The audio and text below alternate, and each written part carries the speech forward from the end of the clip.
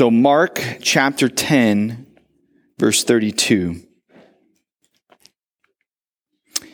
And they were on the road going up to Jerusalem, and Jesus was walking ahead of them, and they were amazed, and those who followed were afraid. And taking the 12 again, he began to tell them what was to happen to him, saying, "See, we are going up to Jerusalem, and the Son of Man will be delivered over to the chief priests and the scribes, and they will condemn him to death and deliver him over to the Gentiles. And they will mock him and spit on him and flog him and kill him, and after 3 days he will rise." And James and John, the sons of Zebedee, came up to him and said to him, "Teacher, we want you to do for us whatever we ask you." And he said to them, "What do you want me to do for you?" And they said to him, "Grant us to sit one at your right hand and one at your left in your glory." Jesus said to them, "You do not know what you are asking. Are you able to drink the cup that I drink, or to be baptized with the baptism with which I am baptized?" And they said to him, "We are able." And Jesus said to them, "The cup that I drink, you will drink. And with the baptism with which I am baptized, you will be baptized. But to sit at my right hand or my left is not mine to grant, but it is for those whom it has been prepared." And when the 10 heard it, they began to be indignant at James and John. And Jesus called to him and said to them, "You know that those who are considered rulers of the Gentiles lord it over them, and their great ones exercise authority over them. But it shall not be so among you. For whoever would be great among you must be your servant, and whoever would be first among you must be slave of all. For even the Son of Man came not to be served, but to serve, and to give his life as a ransom for many." And they came to Jericho. And he was leaving Jericho with his disciples and a great crowd. Bartimaeus, a blind beggar, the son of Timaeus, was sitting by the roadside, and he heard that it was Jesus of Nazareth. He began to cry out and say, "Jesus, Son of David, have mercy on me." And many rebuked him, telling him, "Be silent." But he cried out all the more, "Jesus, Son of David, have mercy on me." And Jesus stopped and said, "Call him." They called the blind man, saying to him, "Take heart, get up, he's calling you." And throwing off his cloak, he sprang up and came to Jesus. And Jesus said to him, "What do you want me to do for you?" And the blind man said to him, "Rabbi, let me recover my sight." And Jesus said to him, "Go your way, your faith has made you well." And he immediately recovered his sight and followed him on the way. This is the word of the Lord. You may be seated. Father, we believe the words of Isaiah, where he says, "The grass withers and the flower fades, but the word of our Lord stands forever." And so we too pray. In line with Isaiah, we say that your word will stand long after we are gone, long after this world has continued on its path. Your word will be there. And we praise you for that, and we thank you and ask that your word would come to life to us even this morning. In Jesus' name, amen. Well, one little book that has been a great encouragement to myself, I pick it up occasionally here and there, is a little tiny booklet called The Valley of Vision. It's a little booklet that's made up of prayers from the Puritans. And as you go through and you read this booklet, it doesn't take long before you realize the heart of the Puritans, it's so rich. They have such an awareness of the gospel. And the book, The Valley of Vision, is actually entitled from the very first prayer that is in the little booklet. And as I was reading it recently, I thought, this prayer is so in line with everything that we've been covering in this middle portion of Mark that I wanted to share it with you here. The prayer begins, "Lord, high and holy, meek and lowly, you have brought me to the valley of vision, where I live in the depths, but I see you in the heights. Hemmed in by mountains of sin, I behold your glory. Let me learn by paradox that the way down is the way up, that to be low is to be high, that the broken heart is the healed heart, that the contrite spirit is the rejoicing spirit, that the repenting soul is the victorious soul, that to have nothing is to possess all, that to bear the cross is to wear the crown, that to give is to receive, that the valley is the place of vision. Lord, In the daytime, stars can be seen from the deepest wells. And the deeper the wells, the brighter your stars shine. Let me find your light in my darkness, your life in my death, your joy in my sorrow, your grace in my sin, your riches in my poverty, your glory in my valley. And here, for the fourth Sunday, we are in the middle portion here of Mark in Act 2, where the issue of recognizing this paradox of Christian discipleship is so key for us. As I did previously warn you, there would be significant amount of repetition, but the repetition is important to catch that the way down is the way up. That to be low is to be high. And in this middle portion here of Mark, as the disciples are on the road, they're walking, they're heading from the northland in Galilee down to Jerusalem.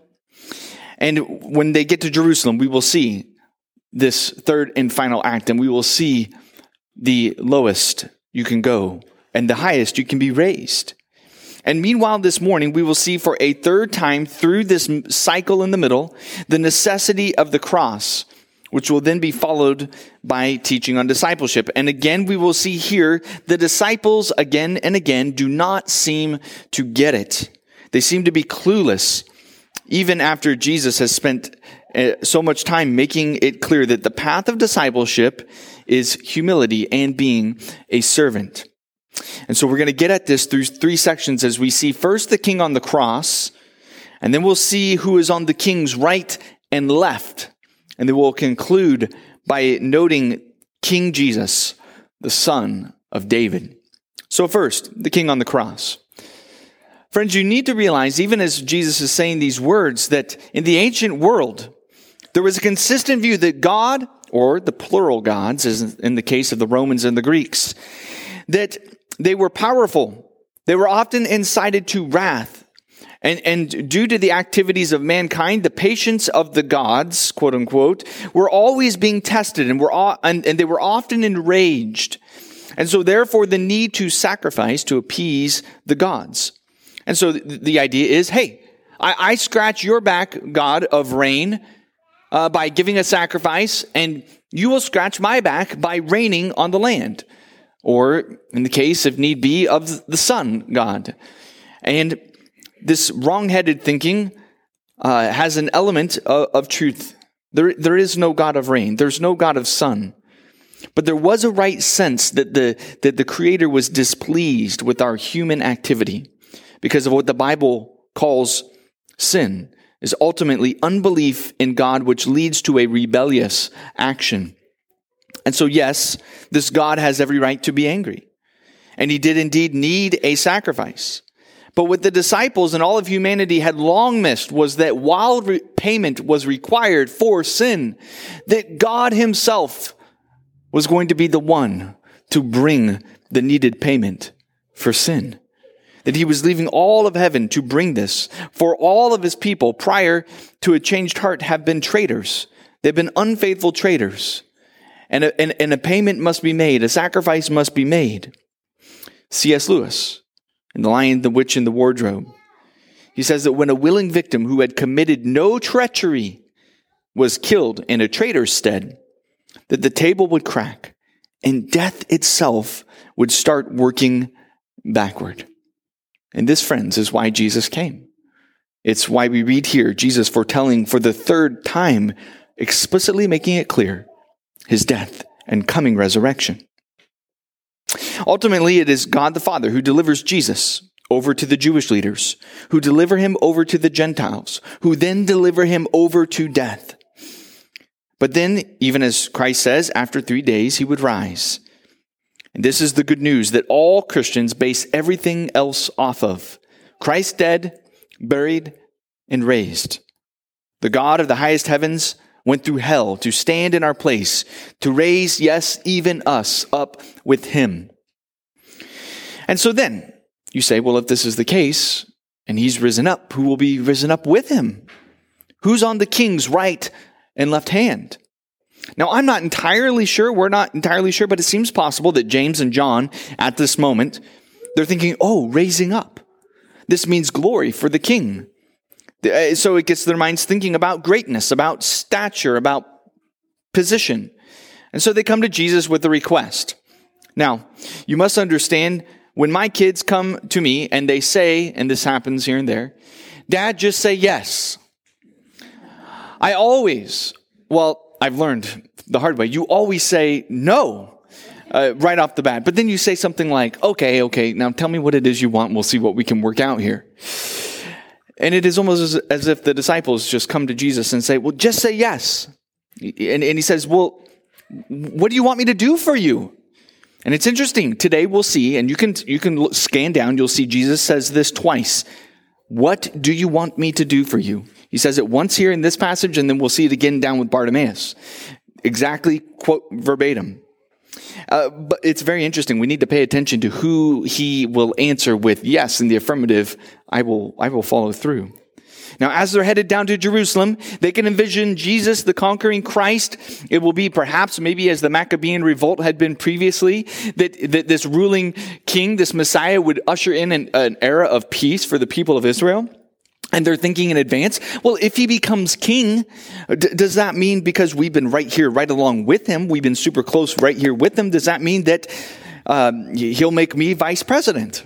That maybe he'll make me the commander-in-chief. He'll make my brother here maybe secretary of state. And meanwhile, an argument ensues back and forth. No, you can be the press secretary because nobody likes the press secretary. I'll be the vice president. And you can see this bit of an argument going back and forth.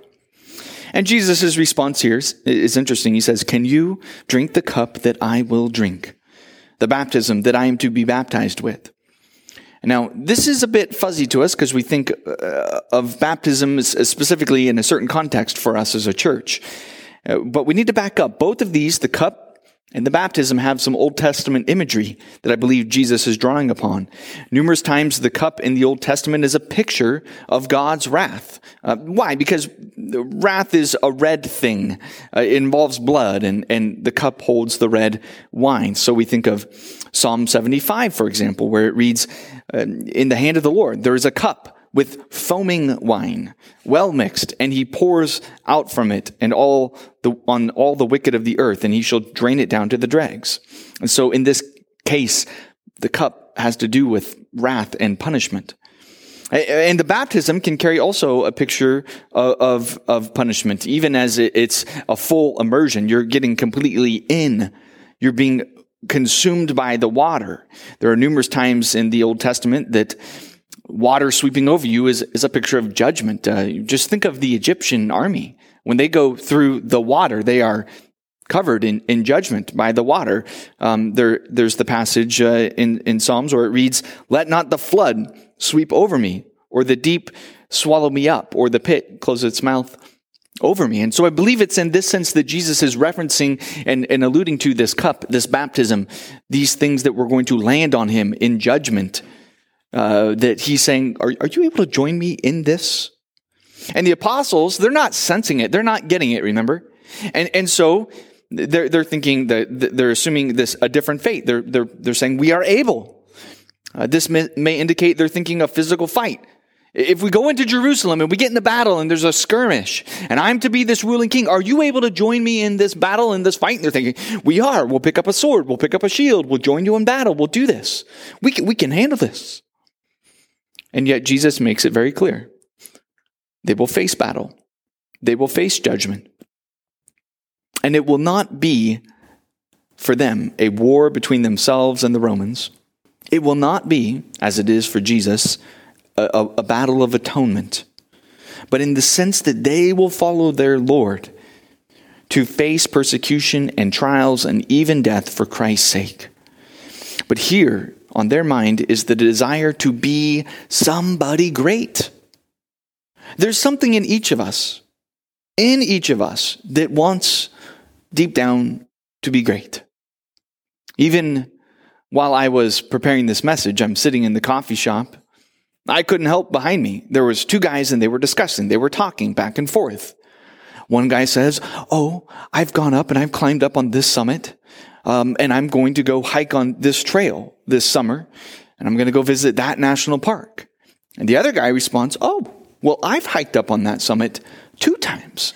And I'm going to go over here this summer and hike up on that one and climb this trail and that trail. And I'm sitting there listening in, eavesdropping, and I'm thinking, well, I've been there and I've climbed up that one and I've been on that trail. I've been on it more than they have. And, the next thing I'm thinking in my mind is I'd like to turn around and tell them these things, and I'm going to talk to them. And it wasn't just to engage them in mutual conversation.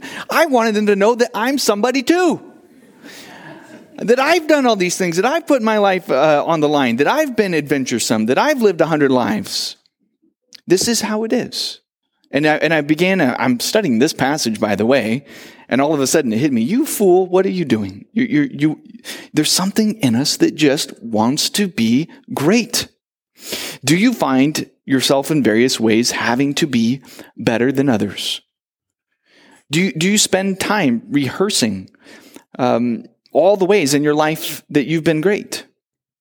Do you feel a need to let other people know in your life, this is what I've achieved, this is what I've done, this is what I've been a part of, this is what I've created and made and done? Our desire for humanistic greatness, friends, is actually blinding us to what makes us great. It's no accident that here in the middle section of Mark, this whole section opened up back in chapter 8 with a blind man being healed. And this section closes with a blind man being healed. And in the middle are a bunch of disciples who don't see and don't get it, who want to be great. And they foolishly argue about their awesomeness. And meanwhile, Jesus, he interjects these amazing words where he says, "But whoever would be great among you must be your servant, and whoever would be first among you must be slave of all." And so I ask myself, what are the ways that this looks like? Oh, there are 1,000. There are 1,000,000. But Derek is a good example. Derek was a deacon at his church. And he had been serving particularly well by helping the church out, by coordinating its morning services. And he spent a lot of time behind the scenes. Nobody really saw these things. And he was helping the church move along in a good direction. But the boss had come up to him and he said, "Hey, I got some great news. Finally, this promotion that you've been waiting for has come up. I just want you to know, Derek, that this will be so good for you. You see the pictures up there where the CEO is and the CFO. Your picture is going to be right alongside them. Your office is going to be up there on the 10th story, overlooking all the lay of the land. And you're going to be in control of these people and this part and that part. It's going to be awesome. I can't wait for you to begin this." And Derek's thinking, this is wonderful. He's, just one question, just checking to see, what are the hours of this new position? I'm just curious. And he said, "Well, I know you've been about 45 hours, but now you'll be going up to about 60 hours a week." And it got Derek to pause. He thought, if I take this, I won't be able to serve in the ways that I've been serving, particularly my church. And you can see that then he decided to forego this promotion because he felt it was far more valuable to serve behind the scenes where nobody saw, to lift up others and to help the church flourish. He valued that more. Or take Trisha, for example. She finally retired. Finally, after all these years, she'd been working very hard. She was finally now free.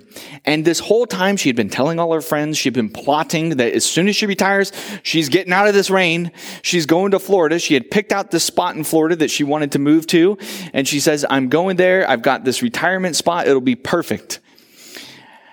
And she retires. And finally, she's free. And she starts to pack her house, but it hits her. She realizes, if I leave, the impact that I have with my kids and with my grandkids in the area will be completely lost. And she thinks, I think I can still remain here and have an impact for the cause of Christ by loving my children well and by loving my grandchildren well. And she puts the whole decision to move to Florida on hold so that she can serve and be least of all and become first by loving others. Let me tell you about a church, a specific church. This is a church on the ocean. Church on the ocean, not Church on the Mountain, had an amazing building and location. They were financially stable. They faced many good opportunities, and as they began to face these opportunities, they began to ask themselves, what can we do as a church in which will help us with our funds, our time, our energy, and our location to lift our community up? They began to ask themselves, what can we do to leverage our resources for the sake of the gospel and the kingdom? Oh, we could build up a big empire inside, or we could also lift up our community and thereby extend the gospel to others. All these people, these churches, these places, people asking, what can they do to put the Lord and others above themselves and becoming great by becoming last? God isn't asking, friends, us to do something that he is not willing to do himself. It's what he says here in verse 45. For even, that means Jesus is joining us in this, for even the Son of Man came not to be served, but to serve and to give his life as a ransom for many. Friends, the bitter truth is just a couple pages from now, that Jesus will drink the cup and he will be baptized into the death that he spoke of. And there will be two men who will be on his right and his left. But it won't be James and it won't be John. When Jesus is lifted up in glory, it will be two thieves, one on his right who challenges Jesus by saying, aren't you supposed to be the king? Aren't you supposed to do something? The Savior, the King, finish this, help us get off these crosses. And another who recognizes, who actually sees Jesus is doing exactly what he had set out to accomplish. And so he says, King Jesus, remember me. Like Bartimaeus, he says, have mercy on me, King Jesus, Son of David. And this is where we turn to now as we look at this last section here at verses 35 and following, verses 46 and following. King Jesus, the Son of David. Well, if at this point you were walking with the disciples, you're probably thinking, well, here goes nothing.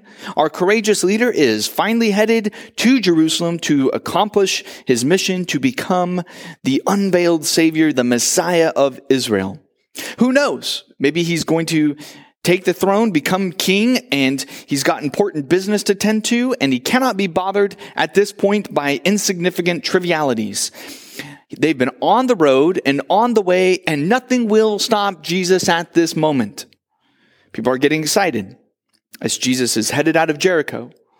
And on the road, while Jesus is walking, the blind man, Bartimaeus, must have heard the commotion and the people saying loudly that it was Jesus. And so Bartimaeus, realizing who was nearby, begins to shout loudly too. Now remember, I just said that Jesus was on a mission and nothing will stop him except this blind man. Look at verse 47. And when he had heard that it was Jesus of Nazareth, he began to cry out and say, Jesus, Son of David, have mercy on me. And many rebuked him, telling him to be silent. But he cried out all the more, Son of David, have mercy on me. And Jesus stopped and called him. And they called the blind man, saying to him, take heart, get up. He's calling you. Why? Why is it that Jesus stops here? Well, this is truly the first time, aside from the inner 12 apostles, that Jesus has been correctly identified by other people. Recall the first admission about who Jesus truly was by demons earlier on in Mark. And then finally by the inner 12, but it was just kept to the inner 12. And this is the first time outside that a human, aside from the inner 12, has made it very clear who Jesus is. So he says, Son of David. And this title was highlighting that Jesus is the predicted coming Messiah. That he is the fulfillment of 2 Samuel chapter 7, where it reads, when your days are fulfilled, this is speaking to David, you will lie down with your fathers, and I will raise up from your offspring after you, who shall come from your body, and I will establish his kingdom, and he shall build a house for my name, and I will establish the throne of his kingdom forever. You have to understand, friend, that even though there was much confusion about the Messiah, there were certain things that were just very, very crystal clear. One of those things was that the Messiah was going to come from a particular line, from David's line.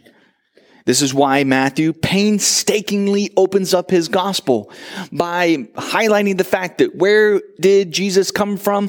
From King David. And then the rest of the chapters highlight the fact that he is king. Mark has been obscuring this fact a little bit more up until this point. It's been more hidden.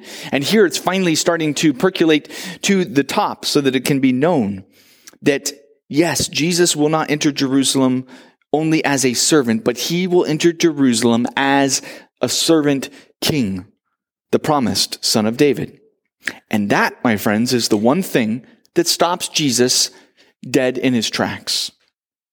Earlier, we read that there were many that were shushing this man. They were hushing him. They might have been saying to Bartimaeus in the corner, "Shh, be quiet. You're a nobody. You're a poor beggar. He's here for important people. Let him go. Shut up. Know your place." But he cries out all the more, "Son of David, have mercy on me." And here we get in today's passage the second time where we hear Jesus saying, "What do you want me to do for you?" Jesus does not grant James and John their desire, but here for this man who acknowledges Jesus, he's happy to stop, hear him, and heal him. See this in verse 50. And throwing off his cloak, he sprang up and came to Jesus. And Jesus said to him, "What do you want me to do for you?" And the blind man said to him, "Rabbi, let me recover my sight." And Jesus said to him, "Go your way. Your faith has made you well." And immediately he recovered his sight and followed him on the way. One thing throughout the Gospel of Mark that has become clear is that Jesus delights and rewards desperate faith. A sort of gutsy faith. A faith that in Christ that says, I'm really risking it all on Jesus. Either Jesus will help me or nobody will help me. Where else can I go except to Christ? That kind of faith. And so, friend, I hope that you have this sort of faith with Jesus. I hope you don't think, well, he's probably too busy for me. He's probably busy helping other people who've got it together. He's helping people who are well off. He's helping people who are very articulate. He's helping people who don't sin the way I do. And he would never ever stop to actually bother with me. I'm insignificant. I have this ongoing sin struggle. I am not like other people. I hope that you would recognize here this morning, see it right here with this desperate faith that won't stop pursuing Jesus. That is the faith that is rewarded. Hasn't that been the pattern of this entire book? Go through. Recall, for example, the paralytic man who was lowered down from the ceiling. Was that not desperate faith? Was that not gutsy of them to do that? And they're saying, we've got no other way out. They dug a hole through the roof and lowered the man down. And what does Jesus respond with? Son, your sins are forgiven. I say to you, rise, pick up your bed, and go home. What about the woman who wasn't supposed to engage with Jesus? She was unclean from her bleeding that had been going on. And in fact, she shouldn't have touched him. But she, with this courageous faith and in desperation, touches his clothes. And he doesn't rebuke her for it. He commends her, saying, daughter, your faith has made you well. Go in peace and be healed of your disease. With several people, we see great faith. Even the Syrophoenician woman, who seems to be stepping out of her bounds, she says, look, even the Gentile dogs look for something. Don't we get healing too? And Jesus responds to her faith by saying her daughter would be healed. It's desperate, gutsy faith. This is what we are encouraged to have with Jesus, that we would expect great things from him, that we would cry out in our desperation saying, Jesus, I've got nothing if I don't have you. I need you. Please enter into my life. And this section of Mark opened up with the profession that Jesus is the Christ.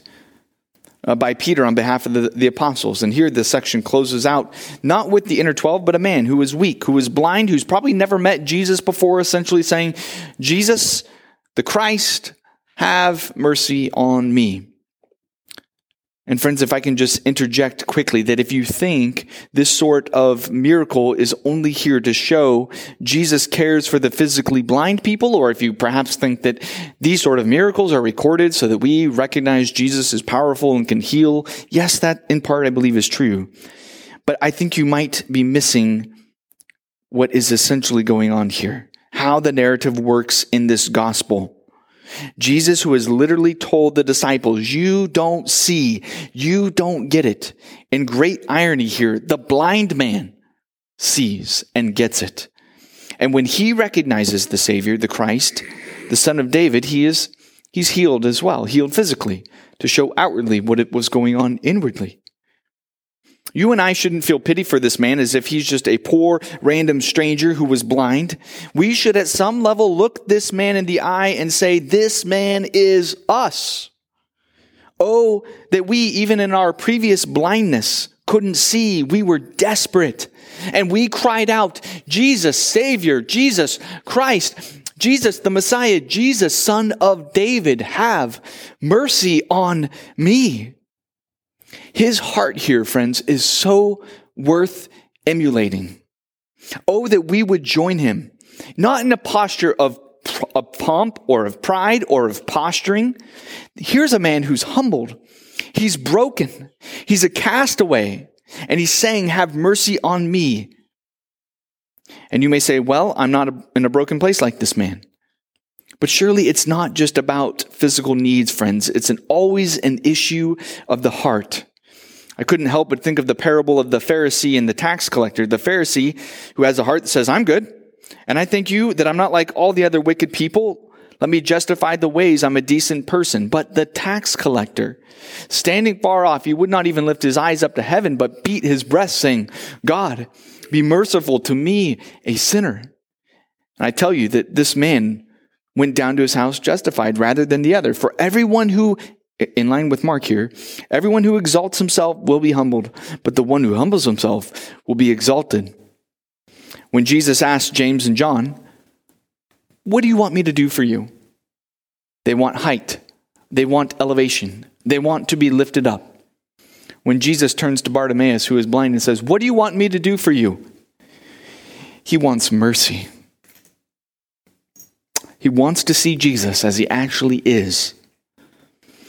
Now, I can't prove this, but I suspect this.